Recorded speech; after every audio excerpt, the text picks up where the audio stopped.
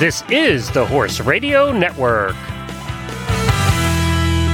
This is episode 657 of the Dressage Radio Show, official podcast of the United States Dressage Federation on the Horse Radio Network, brought to you by Kentucky Performance Products and Total Saddle Fit. On today's show, we talk with our friend Lauren Sprieser about the problems of finding a good schoolmaster. Following that, Lendon Gray will have a great discussion about her fantastic Dressage for Kids program.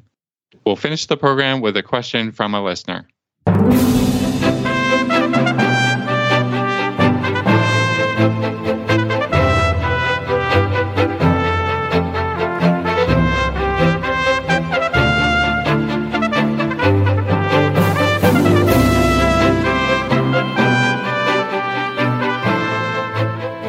This is Reese Koffler-Stanfield from Loxahatchee, Florida. And this is Philip Parks from Rockwood, Ontario, and you're listening to the Dressage Radio Show. Hi, Phil. Hey, Reese. I think we should let everybody know that we're kind of recording 1 week early because you're showing next week, and it's a little late in the evening, and things are getting a little silly. Yeah, we've done 2 shows tonight, and we both worked a long day. So yeah, you never know what will happen in the next hour. But I think we're killing it right now. So we'll get a quick update. What day you're going to be showing. When's the jog and all of that stuff, and then we'll get right to the program. Get right to it. So we are recording early because next week is actually a very busy week down here in Florida. We hope everyone's coming. It is the 5-star, and there's also a 3-star Grand Prix going on. So I'm doing the 3-star, which will be held at Global. The 5-star, they have moved. I think there's 20 on the start list, and that may give or take a little bit in the next week or so. The official start lists for both have not come out yet, but the 5-star will be at WEF. So they're kicking the jumpers out of the stadium on Wednesday and Friday nights. So I think it'll be really nice for all of us because it's a bigger venue than Global.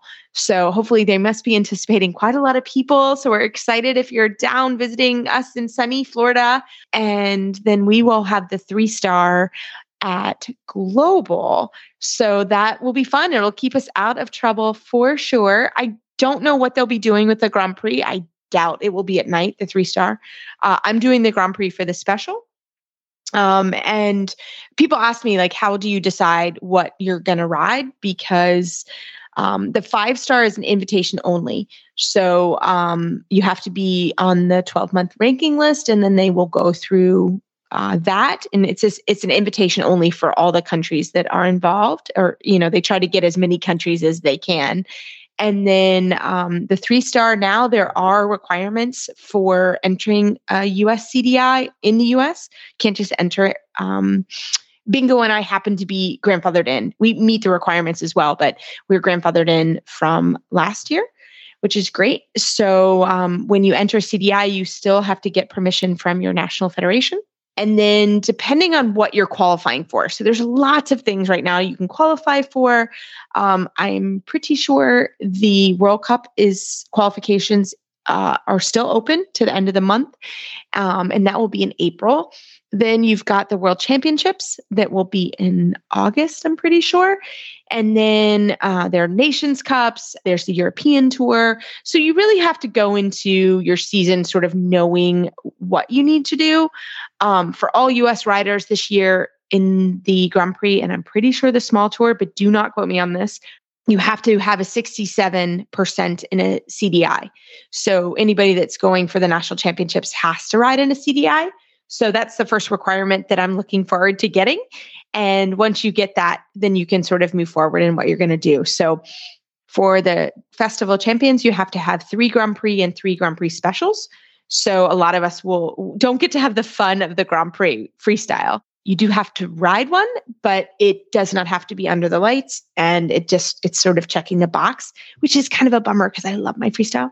But right now we're just starting for the season to check off what we need to. So that's my goal for next week. And I'm really looking forward to getting out there. We've been, again, all just like any horse and any competition, there's a strategy that you want to go toward each goal. So we've been working forward with bingo, and we've been doing that in the last couple months. We've, shown some national competitions, and then we do the videos and train and show again and look at the videos. So I'm looking forward to getting out there. So hopefully it'll be good result for the beginning of March when we come back on. But we hope you enjoy today's show, and we hope that you're able to live stream all the 5-star.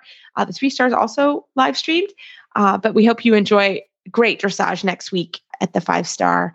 And we're going to start with the show, and we hope you enjoy our show as well. She had waited all her life for this moment, dreaming about it since she was 10 years old. The trailer ramp touched the ground. He whinnied as she backed him out, swinging his head around to get a good look at his new home. His coat gleamed in the sun. Her love had arrived. She was breathless. He was beautiful. She could hardly wait to tack him up and start off on what she was sure would be the best times of her life. This love story is brought to you by Contribute, providing essential omega-3 fatty acids that help maintain low inflammation levels throughout your horse's body. The horse that matters to you matters to Kentucky Performance Products. Call 859-873-2974 or visit kppusa.com to order today. Well, tonight I am so excited to have friend of the show, Lauren Sprieser, back on. Welcome, Lauren. Thanks, Reese. Well, we saw each other on, I think it was Monday. And we're going to have a segment coming on because you hosted, and Phil is going to get a kick out of this, but you hosted a bra fitting for riders. So we are actually going to have the lady who did the bra fitting on the show, but we were chatting and I said, what you doing on Thursday night? And she said, nothing, I'll come on the show. So we're thrilled to have you back. I'm giddy as a schoolgirl to be here hiding in my closet and talking to you all on a Thursday night. Yes, you were saying you were hiding. Literally, Lauren's like, oh, I don't know. She's literally one street over from where I am. So it would have been funny if we had both been hiding in the closet at my house, but not happening. But as a neighbor, I love it because that's how it works around here is you kind of hide in closets and it's not quite the studio that I have at home, but that's okay. But Lauren, we were going to talk about something you've been blogging about and you've been chatting, and it's on a lot of people's minds right now, especially after COVID, and that is trying to find a schoolmaster.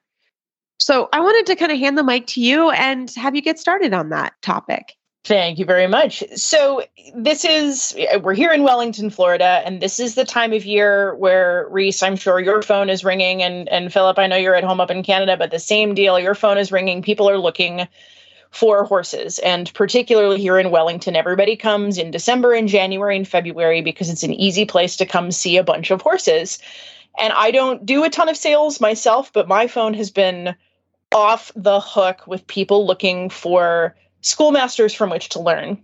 And again, I don't do a ton of sales, but it's just seemed like in the last couple of years, there have been way more phone calls and way fewer horses available.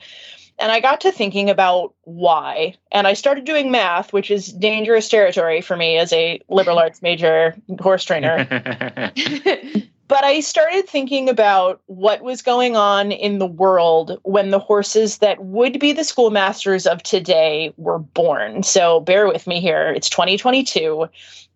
And let's say that the general ballpark, give or take, on schoolmaster type horses, they're between 11 and 16 years old, right? Give or take. Yep. You got it. So the schoolmasters of today, if they're 11, they were born in 2011, which means that they were conceived in 2010. And if they're 16, then they were born in 2006. Am I doing the math on that right? Yes. You are. Yeah, you're close. Yes. Which means that they were, conceived in 2005. The bottom of the economy fell out. The housing market fell out and the economy collapsed here in the United States between 2008 and 2010. It was a really, really grim scene. And certainly for horse breeders, I know a lot of breeders who left mares barren, who got out of breeding entirely, certainly who bred more sort of economical types of horses, maybe more, sort of low-level amateur-friendly horses instead of trying to go for something that might be an FEI horse in those years. And that the people who had horses in that 3, 4, 5-year-old range at that time were a heck of a lot less likely to go and get professional help in starting them down their dressage paths during those years because the money just wasn't there for them to do it. And while schoolmasters are not made at 3, of course, certainly successful dressage horses have pressure put on them in a positive way between 3 and 6. It doesn't necessarily mean that you're, riding them like Grand Prix horses, but you've at least closed your leg and closed your seat and closed your hand. And for the people who maybe had a 3 or 4-year-old horse during those years and weren't up to the task on their own, those horses got a little bit lost in the shuffle and were therefore a lot less likely to get to FEI as adult horses and a lot less likely to be available as a schoolmaster for purchase now. And that was totally just something I was thinking about. I had no data on the subject. It just sort of felt possible. But it was interesting. I wrote a little blog about it and I got email from people who were saying, yeah, absolutely. I work for the Jockey Club and we registered 40% fewer foals in those years than we had before. Same for the AQHA, same for the American Arabian Horse Association, the big breeders of not dressage horses in this country, but certainly the big breeders of horses in this country. Their numbers were way, way, way down.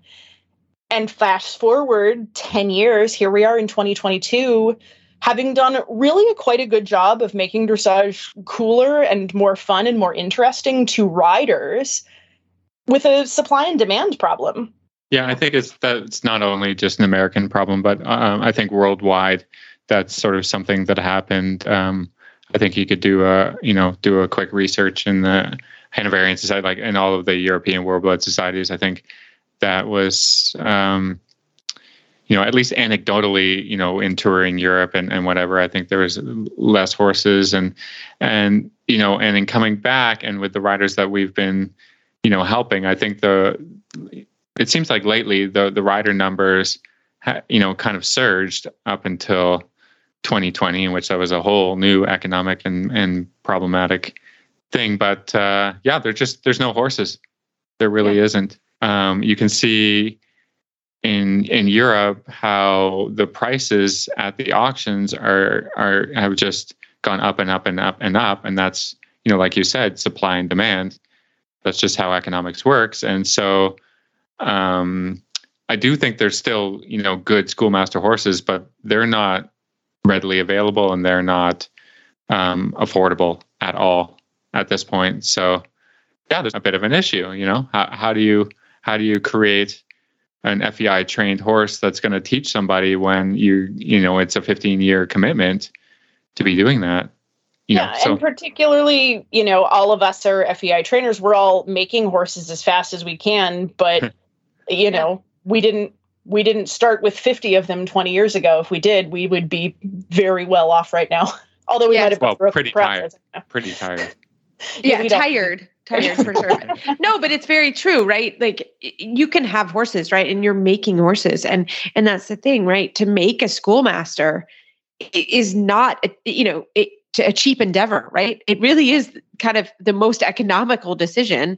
And I heard this from a very good trainer years ago. The best decision you can make is to buy an already made Pre-St. George horse, because they've already gone through all of the young horse things and going to their first horse show and all of those things that take not only money, but time.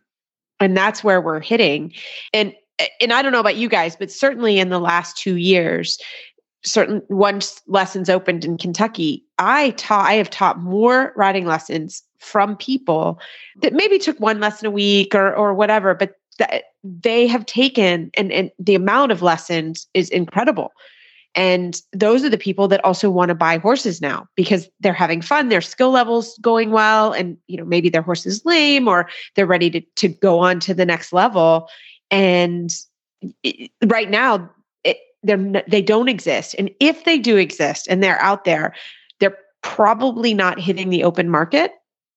I don't know how you guys feel, but typically they're now sold in house.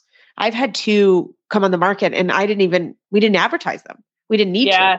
Yeah, me too. I just sold 2 of the best horses of my life without placing a single ad or making a single phone call. Yeah. Because you just can't. So if they do become available, it's one of those things that's kind of like houses as well right now. You have to buy them. You can't hesitate really. Because if you hesitate, there's 10 other people in line. Because literally every day. I'm like, Lauren, we get calls for amateur friendly 16 hands to 17 hands, that can do a flying change. And they are not out there right now. And if you have one, good for you. Yep. Hold your price. Yeah. hold your price. And certainly that brings us into the conversation of with the prices. I mean, they're wild. They're certainly wild here in Wellington. I've heard some truly bananas, preposterous numbers. How do people that don't have that kind of access, that don't have those kinds of resources, keep from jumping off a bridge? How do they keep going when $300,000 horses are not something they could ever afford in their lifetime? If $100,000 horses are not something they could ever afford in their lifetime, how do we encourage them along? Because I've heard some pretty wacko prices on young horses as well. Yeah, I mean, what I've been advising my students and whatever is just, to have patience and actually acquire maybe not a young horse, but an uneducated horse that has, a good solid base, and sort of leave it with me and I'll train it, because if for lack of other options, that's maybe, the way you have to go. It's not the best way, like you said, Reese. I mean, in a perfect world, you just you go out and buy what you want, and there you go, and you show it, you have fun, you have lessons and whatever. I mean, but if that's not feasible, then the other option is to have somebody train a horse for you and to be patient and be part of the process and enjoy the process. So, I mean, I think all three of us have done this, right? We have bought younger horses than we wanted to. I bought a 3-year-old this fall. Not something I want. I don't want a 3-year-old. I'm not good with 3-year-olds. I bought a foal. Yeah. You bought a foal. Lauren, I know, because you and I were having these conversations about young horses, is finding young horses. That's getting harder and harder. I'm singing a different song now because I have decided I will never buy anything for myself unless it is, extraordinary. I'm only going to buy 3 years old and younger from now on because I want to be able to screw them up my own personal way instead of fixing other people's screw ups. I'm super good with my screw ups. I do them every day. Yeah. At least then the origins of what's gone wrong or whatever. How we arrived in this place of failure. Yes. Well, yeah. I mean, I think that's the thing, and even trying to find a 3-year-old or younger. I mean, it is incredibly expensive, and all of us, we have quite a network in we have sources and even that is difficult right now. But I agree. I think you have to go younger, and you have to be a part of the process, and you have to enjoy the process. And I think at the end of the day, that is what training horses is it's the process. It's the journey. It's the marathon. It's all those things that we all deal with all the time. And I think that is part of it. And it may be that you want to ride, you have to buy a 3-year-old, but you have to pay someone to ride it. I pay someone to ride my own 3-year-old. I don't ride it. I've sat on it once in my indoor, and I was like, it's lovely. I'll ride it when I get home from Florida. Take it outside. Make it good. You've got to be creative with your options and patient with your time. I know a couple of situations where, somebody wanted to ride right now, didn't have the big money. So then bought a horse that she could ride at home, but couldn't take to a horse show because it was on, some medications from time to time, some steroid for breathing problems or whatever. And that was a bit of not a disappointment, but a compromise to say, this is a, well-trained upper level horse, but he's got to be on this. And this means you probably won't be able to show it. And for lots of people, that's fine, right? Because they only ride dressage and learn dressage for the sake of it and not for a competitive goal. And that's fine too. But, you've got to be creative and find different ways to achieve certain goals. And the way that I frame it, Philip, to my students is exactly what you just said. Certainly showing is fun, but no matter what you're doing, you're learning. And so when the horse comes along that's in your price point and suits your needs on all fronts, except that it needs an illegal, under USEF rules, steroid to breathe, then that's going to teach you a ton of skills that you get to bring to the next horse. I have many students for years, not just in these more recent COVID-y times, but people of more limited means or people who decide that they would rather do the young horse thing and we do it together. And maybe it takes 2 years longer. Maybe it takes 10 years longer. Maybe it means that there are weeks where I say, hey, Betty, listen, I need some time with the horse to put the changes on, or I need some time with the horse to sort out this teenage anger management nonsense about the right leg or whatever. But then I'll pop you back on as soon as I possibly can.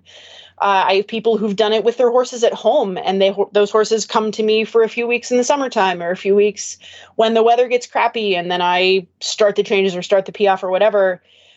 And they always teach their rider something. Maybe it's the FEI goal, maybe it's the tailcoat dream, but certainly it's skills that let you approach the next horse better educated than you were when you began with this one.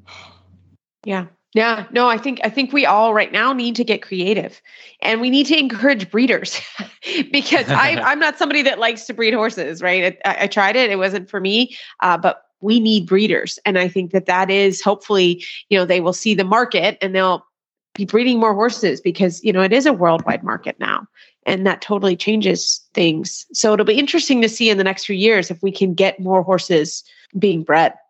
Yeah, I mean, I don't see them ever getting cheaper because that's just not the way things work. But, everybody's, the inflation and whatever, hay costs more and whatever. So it's not that you're going to get a cheaper foal because there's more of them, but just certainly having opportunities of horses to train and American bred, Canadian bred, warm bloods that will be successful in the FEI. I think that's all of our dream, and we just have to encourage that to move forward, and that's all we can do. And to think outside of the warm blood box too. I assure you that I'm a snob and all I own are warm bloods for myself, but that doesn't mean that it's the only thing that goes out there. And for an amateur person who doesn't have the money for a warm blood, I have a student who was the USDF National Reserve Grand Prix Freestyle champion on a full papered Morgan that she trained herself.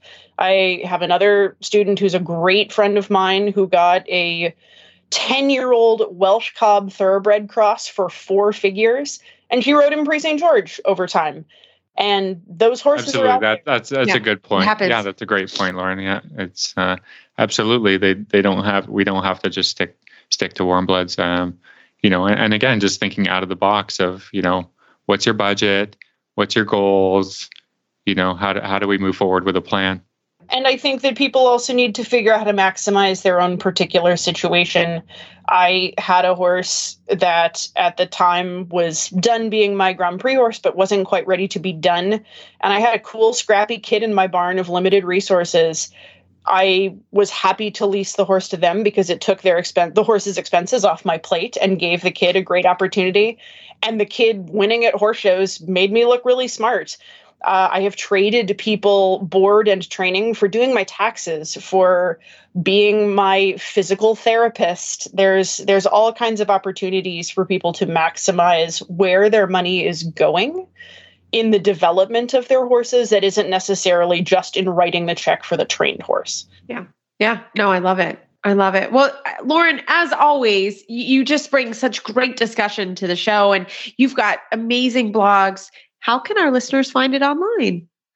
I am pretty much everywhere at Lauren Sprieser, and you can also see me on my website, which is SprieserSporthorse.com. Fantastic. Thank you so much, Lauren, for great discussions tonight. Always a pleasure. Thanks, guys. Hi, I'm April. And I am Laura, and we are the hosts of the Rein in Your Herd podcast, where we help with building an online presence for your equine business. So this can include online marketing, social media, blog, YouTube, online memberships, courses, Facebook ads, and websites. We give you the tips you need to dive in on these subjects and also interview other equine business owners who are doing it well. We have a lot of fun doing it. So we hope to see you over on Rein in Your Herd.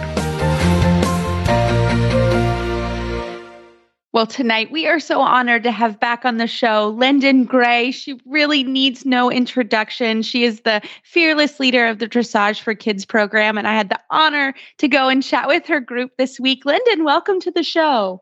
Thank you, Reese, and we loved having you. The kids loved it. Oh, they were so much fun. I love coming every year. And Lendon, tell us a little bit about your WIT program and also the Dressage for Kids program if our listeners don't know about it. Okay.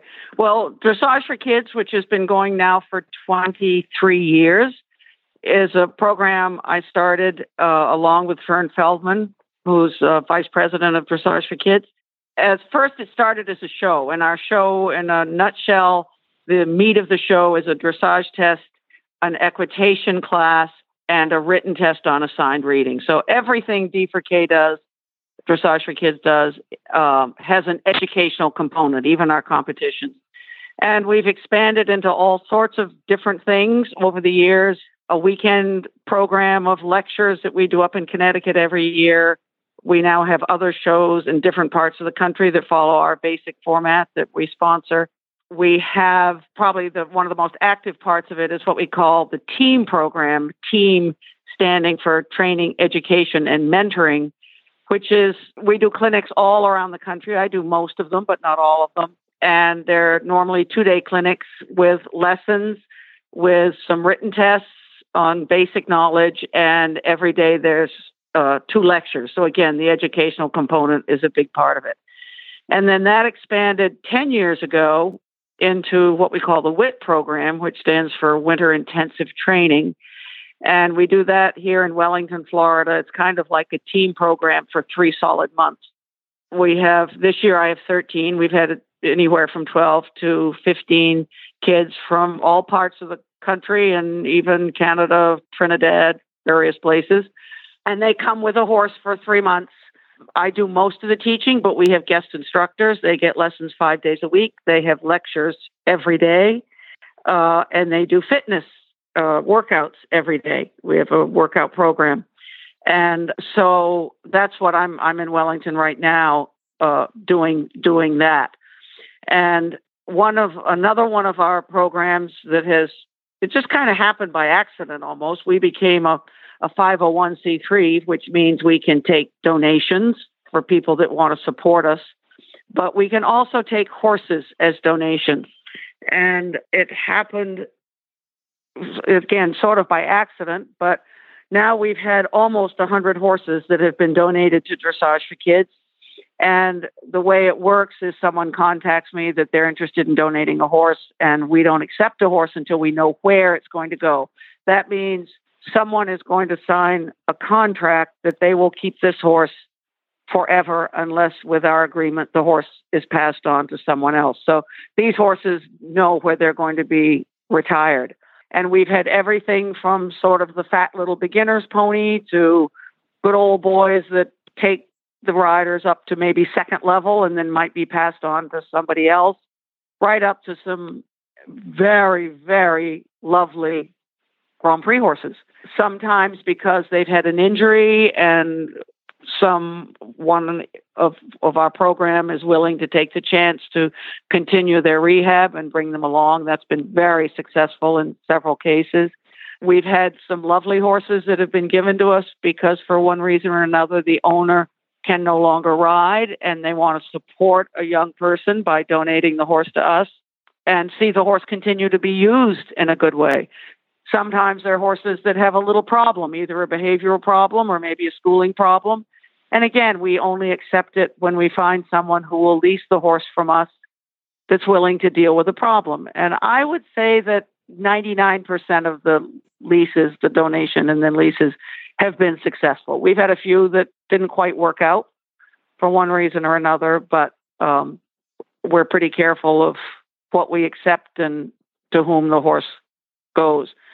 So we've had horses that have represented the United States and Europe as a young rider, some really lovely ones and some good old boys. But what a fantastic opportunity someone has, by donating the horse to us, has given a young rider.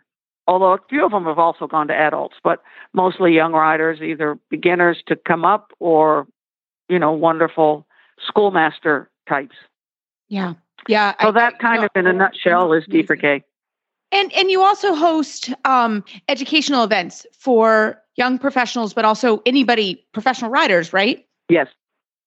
Well, a few years ago, we started what we call Training for Teaching. And that was a program that has gone for 3 years so far that is geared towards one of my concerns most people out there teaching are like myself. We were successful as riders and trainers of horses. And so we ended up teaching. And maybe some people are sort of gifted as teachers, but most of us have zero education in how to teach. Not what to teach. That's not so difficult. That's what you've already learned by being a rider, but how to present it and how to run lessons and organize them and learning styles from different people that different people have and so forth. So that program was started with that in mind. We had been doing it every year at our winter educational program that we do up in Connecticut. And then last year, we did 2 years where we did it here in Wellington face to face. And this was where COVID did something good for us, because then we went online and we were able to reach many, many more people all over the world were coming into our Zoom calls. It's amazing. So, and you can give a donation for those, correct? I mean, yes. But it doesn't have to be a large donation. I'm sure everything counts. And every little bit helps. Yep. Yeah, you get the Zoom link, and they're on Monday evenings. And for anyone that's at home, it's an amazing program. You have great speakers. I highly recommend them. They are phenomenal. And that's even during COVID. I mean, I look forward to them. I still look forward to them because, where I was home, I was teaching a lot, and I really, really love that program. So we will make sure at the end of our discussion, you'll give all your information out so we can find more. But we also just wanted to talk about, I mean, I have had riders that have received horses from D4K, and truly one now is a professional rider, and she got her gold medal. She trained the horse to Grand Prix and is really an amazing young professional. And that is such a cool experience for a young person. But can you talk about too, just having the opportunity to have a young person lease a horse or a schoolmaster for a year or 6 months? Can you talk about the benefits of that? Well, with our program, someone has to take on a horse as if they're buying it. And that makes it impossible for some young people who don't have a way, for example, to retire a horse. So the people that are out there that are willing to lease a horse to these young riders for 6 months, a year, 2 years, several years, what a tremendous opportunity it is for those young people to get. I mean, there's no better way to learn than with a horse that knows more than you. I always say one of the partnership of horse and rider, one needs to know more than the other. So in the beginning, ideally, we have a green rider on a horse that can help them learn, and then eventually that rider becomes experienced, and then they're ready to bring along a horse that doesn't know much. But to have that opportunity to ride a quality horse or a well-trained horse, it's also quality, is wonderful, to help these people move on and get the experience. It's so difficult to try to learn to do something on a horse that doesn't really know what you're asking. You don't know if your aids are correct. You don't know if you're sitting correctly. Is it not working because of you? Or is it not working because the horse just hasn't quite figured out what to do in the beginning? So to have that horse that if you do it right, you know it's going to work. I was just going to say, like, that's where, the European riders are so far advanced as to our North American riders, is because they have access to these schoolmasters, whether they're, boarded at a local riding club or, and the top riders are passing them along and exactly. and you can learn that. And this is such a, there's a great thing that, that North America has you around to sort of scope out these horses and give them a transition to younger riders. And so I just have a question about, like, are you in charge of the management of the horse once it's matched with a rider? Who is keeping an eye on the situation? We keep an eye on it. Generally, when I'm looking for a potential rider for a horse that's been offered to us, almost all the time I know who the trainer is as well. That's part of it. Yeah. And most of the time I know these riders personally. So I know what type of care they're going to give. And but we do also check in on them for sure. We know on a regular basis where the horse is and who's looking after it and with whom the rider is training. So, and then I had a different question. I mean, you've got some young people down in Florida with you every winter. What is the target age range that you're looking at there? Well, this year my youngest is 11, and the oldest is 24. We go up to 25, and generally every year we have that kind of an age stretch, and also. We've got training level horses this year, and most years the training level horse right up to Grand Prix, and the variety of age and level is very useful because the older ones help the younger ones, the more advanced ones are role models in the riding for those coming along, and so forth. I met the 11-year-old. Oh my gosh, she is as cute as a button. Oh my goodness. And she is a spitfire. Let me tell you, she had the best questions. She is as cute as a button. Yeah. So how is she getting schooled? Not in the horses, but in... a lot of them, I would say at least half of them, probably a little more than half are in school, whether they're in, middle school or college. And they all work with their schools. And of course, nowadays, the last couple of years with schools going online so much, it's not as difficult. In the past, it tended to be a little more difficult. But most of them are doing schoolwork along with everything they're doing with our program. They're sleeping well. I guarantee virtual it. School, became a thing in 2020. And it's just like, it doesn't matter where you are, right? Yeah. Yeah. Oh, yeah. So, and some of them, occasionally someone will be taking a time off between high school and college, or a semester off of college. But again, most of them are doing schoolwork, and you'll see them. You go through the stable when they're not riding, you'll see somebody sitting on a trunk with a school book that they're reading, or sometimes they come to me because we have to monitor an exam that they're taking. I tell them the very first day that school has to come first. I'm a strong believer in that.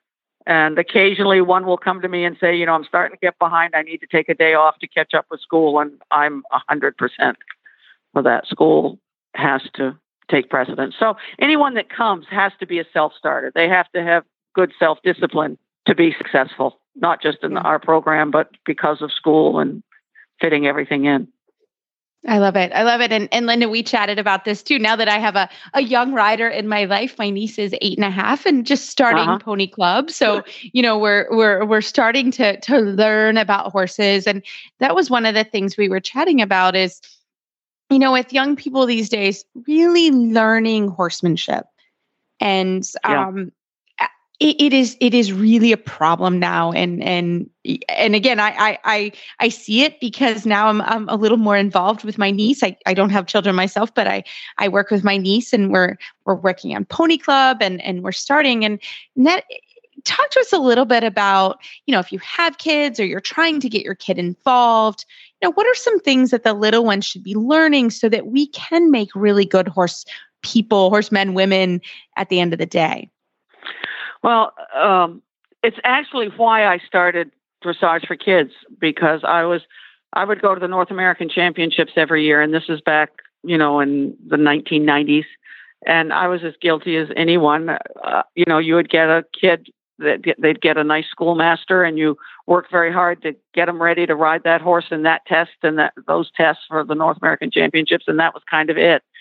And as someone, my mom started a pony club when I was 7, so I grew up with Pony Club, and the knowledge other than the riding, which is so strong with Pony Club, the riding lessons depend so much on who the volunteers are in the local club, but the knowledge that they get, I was just not seeing the young people getting general stable management and general riding theory and all of that is what makes you successful throughout your life.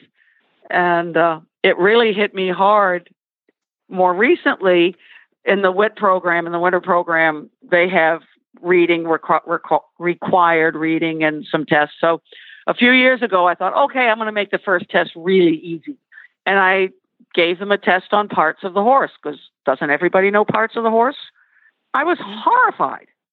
at these kids that are riding, fourth level, pre-St. George, training horses, even some of them are, beginning professionals, did not know the parts of the horse. And that's when it just struck me. And for example, with the team clinics that I do about 25 a year around the country. Everybody has to do a parts of the horse test. How much more basic of your horse knowledge does it get than knowing where the gaskin is and the pastern and the pole? It's a little scary to me that they're not getting that knowledge. And where can they get that knowledge unless they're self-motivated enough to dig it up? And if somebody doesn't encourage them to do it, why would they think to do it? And so whether it's just basic knowledge of the horse, breeds, colors, basic stuff that I think I knew when I was 7 or 8 through Pony Club, or the riding theory. Do you know exactly why you're doing what with the horse? Do you know the best approach to get to it? Basic veterinary knowledge. Are you going to know when your horse, something's not quite right? Do you know what his normal temperature is? Can you see or feel an unevenness in your horse? Do you know how to check for soreness, heat, pain, swelling? And where are they going to get it? If they're being brought up to ride, if they're, one of the best places once they become of age to start getting knowledge is as a working student, I think. But even in a working student program, is that person with whom they're working encouraging them to get more book knowledge, not just what they're doing and how to muck a stall and how to put on a bandage and thinking about feeding and so forth. How in depth is that getting? And I'm just worried I was just, I'm thinking that, Reese and I and you probably obtained all of your knowledge from parents who were involved in horses. And I grew up on a farm with a few horses. So, what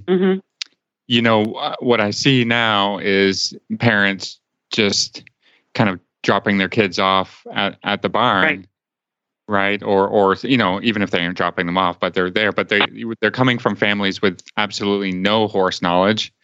And so they're only getting the horse knowledge from the place that they're taking lessons, and the place that they're taking lessons is not involving them in, you ride for your 45 minutes and then, you get off and you go home, and I encourage people. And this is because I was very involved in our Canadian certification process that we actually do have a plan to bring the other side of things.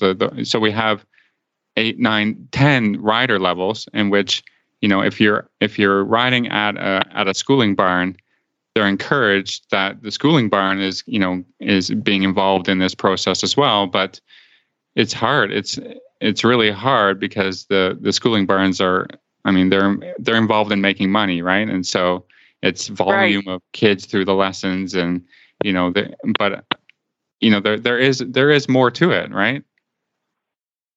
And there's such pressure. We've got to get to the regional championships. We've got to get to the North American championships. We've got to qualify for this, and all of the effort and time and money that goes into developing you as a rider. Where's the pressure to develop you as a horseman? Right. There's nobody talks about it. Nobody pushes for it. I got to get a better horse. I've got to get a new riding instructor. I've got to get to this show. I wish there was some way we could get the energy that goes in that direction also into their knowledge. Well, and I shared this with you, Lendon. It's funny because my niece, my sister would come and ride at my barn, right? And I love kids. It has nothing, but most of my barn is adult amateur ladies, or I have a lot of college girls that are there, but I don't have a lot of little kids. It's just the way, how we are. We're changing this now because I have a little one now that I want to make a good horse person. But my niece said to my sister and I was having a pony club event. We always have one in the fall and do pizza and all the things. And we had my niece come, and my niece said to me, she goes, "Aunt Reese, I didn't know other children rode horses." And I looked at my sister, and my sister looked at me, and we're both like, oh my goodness, we have failed. Because she wouldn't have known that. My sister and I, we grew up together riding. So we were our own little unit, and brought, friends came to our farm. We had a farm, but this was different. My niece didn't know that was even a thing. And it broke my heart. I was like, so we quickly, we have changed this, and she's on Pony Club and she does the quiz now, and she's really having a good time. And so I think that's so important to get, if you can, your child to the right location. Because I was not the right location for my niece. As hard as that is to say, I wasn't the right place because that's not where there were kids and ponies. And, and it is a huge responsibility because, like Phil said, my niece has to take care of her pony. Like that's the rule. So, but now that we've gotten her into the right location with the right people, it's been much better, and she's having a blast, and she enjoys the social aspect. But we're pretty, you can imagine my sister and I were like, what is this? And what are you doing? And why do you do it? But it is a responsibility too with the little ones that somebody and they want to learn, right? They want to learn. And they don't want to do math homework, but if you give them a book with the parts of the horse, they'll study that thing for years, Mm-hmm. or any other subject matter around, something that they like to do. So it's not that they, it's like, I don't want to know the colors or what. They're so curious, and they're just so much sponges of knowledge about these things. And if they can get that knowledge at that age, because as they get a little older, they're likely to get so focused on training, qualifying. The competitive aspects. The competitive aspect of it. And that's the age where I feel the emphasis isn't enough on the knowledge. On the knowledge. And I see it. I see it with the group that I have in the team clinics. I see it in the group that I have in the winter. They're for how well they ride and how much experience many of them have. There's a hole with most of them in their basic knowledge about the horse and the care of the horse. This is such a tough sport. Is there any other sport out there where you can spend so little time doing the actual sport? It's true. And how many, you can't do 40, 45 pirouettes a day to figure out how to ride a pirouette, or, 97 shoulders in. You can't do that to the horse. So it's a tough sport, but the way I look at it, there's only so much time. Yeah. Yeah. There's only so much time you can spend riding. So let's spend time on our fitness and our knowledge. I love it. Well, so Lendon, give us all your information. How do our listeners find you online, from your little ones to the WIT program to the teacher for training? Like, tell us everything. Give us all the places. Well, we have a website, not the fanciest, but utilitarian website, Dressage 4. That's the number 4. DressageForKids.org. And all of our programs are on there, and including how to support us financially or otherwise with donations, which we're always grateful, because we keep all of our expenses to the kids to an absolute minimum and lose money on a lot of our programs. So we need the support. Well, we hope we can send it your way. DressageForKids.org. DressageForKids.org. Well, Lendon, thank you so much as always. And thanks for all that you do. Thank you. We so appreciate your time tonight. Absolutely. Happy to do it. Well, Phil, as always, we talk about all the products from Total Saddle Fit, and we love them, and we use them, and we have tested them. And I, as always, don't take the best care of mine. I hose mine off, which Justin would die. But I love my girths, and I love my stability stirrup leathers. We use them on all our saddles, on all our horses. So we field test them, don't we? Absolutely. I mean, we're using them every day, and they hold up great.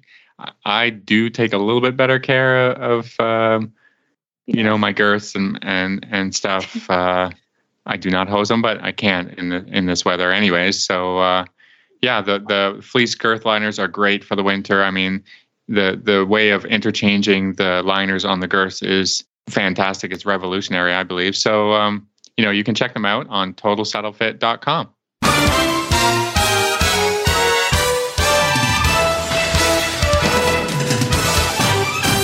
This week's dressage training tip is brought to you by Total Saddle Fit, home of the shoulder relief girth at totalsaddlefit.com. Well, for this week's Total Saddle Fit tip of the week, Phil, you have a listener question for us, and I'm going to let you read it. Great. Thank you for the question. This is great. We can add content to our show. It's a bit of a long email message, but the point is this. She's working on counter canter, so it must be developing, sort of towards the first level. The horse is pretty good at flying changes. So there's a problem here is when she has to show the counter canter through first level and then second level. She's got the loop, but the horse isn't strong enough or balanced enough for, a 20-meter circle and counter canter. So, or the full serpentine loop that you have to do in second level. What are some exercises that will introduce the horse towards counter canter without being, just counter canter on a 20-meter loop, I think, or like a 20-meter curve. A 20-meter circle. Yeah. Okay. I think this is a pretty common question, actually. And a lot of times, especially if you have a schoolmaster, that horse really likes changes because I can guarantee that horse has been petted a lot for doing flying changes. So horses, once they learn flying changes, a lot of times they're like, I got this. I know exactly what you want me to do. So number one, if that's the case, I always tell people you really, really have to watch your seat. Okay. Because if you change or if you move your seat slightly, that horse is going to think flying change. So I always tell my riders, especially if they have schoolmasters, we have to really focus on the seat, which sometimes is really, it's a gut check moment a little bit. You're like, I didn't move. And the horse did a flying change. So you definitely moved. So I think some of it is learning that in the body awareness of the positioning of your legs and how your seat needs to be in the canter. That's number one. Number two, when you're teaching or working on counter canter, agreed. I love to follow the progression of the tests. So I like the idea of going across the short diagonal. And then I love second level test 1, right? Where you canter the short diagonal and then you counter canter for about 30 meters, or maybe it's not quite that long. And you do a transition to trot and then a quick transition to walk. I think that's a great exercise. And I think one that is sort of overlooked. So you can sort of develop that exercise for you and your horse that you can eventually make it across the short side without doing the transition. So you would go counter canter, short diagonal, and then canter as long as you feel like your horse is balanced in the counter canter and do a transition to walk. Or if you can then go through the short side, doing that I think is wonderful. The other thing that I recommend to people is sometimes if you're working on counter canter, get out of the 20 by 60 meter arena if it's possible. So sometimes we'll go out to the field and we'll work counter canter. And if the horse feels like they're going to break, we'll do a 10 meter circle. So let's say we're counter cantering, we're doing a short diagonal on the right lead, and you would counter canter straight and then do a 10 meter circle to the right to rebalance the horse and maybe go a little bit straighter. Again, it depends on the real estate of the arena or in your place where you're riding. You need a little bit bigger space. So sometimes I think that exercise can help. So those are two exercises that came to mind quickly. Phil, what do you have for us? Well, I mean, I know about this. The problem is that the indoor arena is a little bit tight. What are some things I can do in a smallish arena while it's the winter? That kind of situation where you don't really have the space to put in a long enough loop to rebalance the horse. So what I prefer to do here in this situation is to work on walk to canter transitions. I mean, if your horse hasn't figured, if canter to walk, that's fine. But walk to canter is a good place to start, in that you have to be really looking at the straightness of your transition and the quality of your aids so that the horse can, be encouraged to canter out of walk and not get crooked. So this is something you can do on a straight side, using the wall to kind of keep your straightness, and then, and have a real definite inside leg and outside leg, a real definite outside rein. So the problem is usually that in the canter, your horse has too much inside bend, which makes the counter canter really, really hard, because then, you're coming towards the center of the arena at X, and then you want to go back towards the wall. But in that moment, the horse is actually being asked to bend and turn the opposite way, which causes the lead change. So before you can develop a little bit of outside suppleness, which is what you need to be able to turn the horse back towards the wall, or to generate correct counter canter, you have to be able to counter bend, which is really hard in a horse that knows how to change, or really in a horse that loses balance when you try to take its nose and its hind leg away from the inside.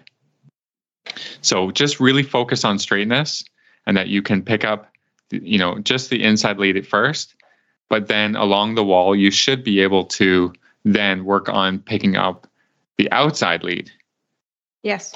Mm-hmm. Because if you're straight, it shouldn't matter, which lead you ask for, because the horse should have no preference for a lead. It's just the aids.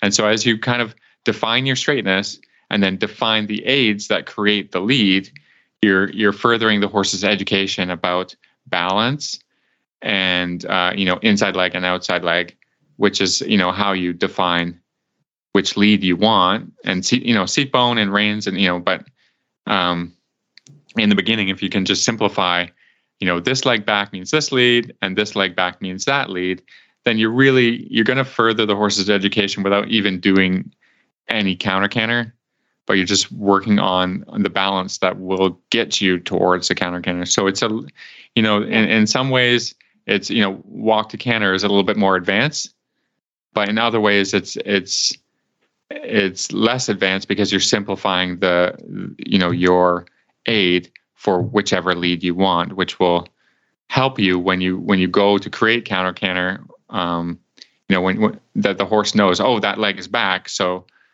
I shouldn't switch leads, or I shouldn't be swapping out. And when the rider can keep themselves equally balanced on the inside and outside, you're going to be much further ahead when you're trying to counter canter. So it's about. Yeah. It's about, like what Reese said, is about, knowing where your seat is and all of those things, but also knowing which lead, and educating the horse along the same path. I think that's the way I would approach it, because you can't do any curves on the horse yet, other than that shallow loop, which is great. You're working on that. That's great. Mm-hmm. So then you have to kind of take the curve out of the horse to help you. You have to straighten before you can counter bend, I think, is what I'm trying to say. Yeah. Yeah. I think that's a great approach as well. So as always, we love questions. Keep sending them our way and we'll answer them when we get them. Well, as always, we love email and Facebook shout outs. Keep them coming. And you can find our show notes and links to today's guests on our website, dressageradio.com. Like us on Facebook, just search Dressage Radio Show. Follow us on Twitter at Horse Radio. My website is maplecrestfarmky.com, and my email is reese@horseradionetwork.com. I think the best way to find me is probably through Facebook, or my email is philip@horseradionetwork.com. I'd like to thank our sponsors for allowing us to put on a good show. That's Kentucky Performance Products and Total Saddle Fit. If you'd like to support our show and the Horse Radio Network, you can do that through the Auditor program found at www.horseradionetwork.com. As always, keep your heels down and your shoulders back, and we can't wait to talk to you next week.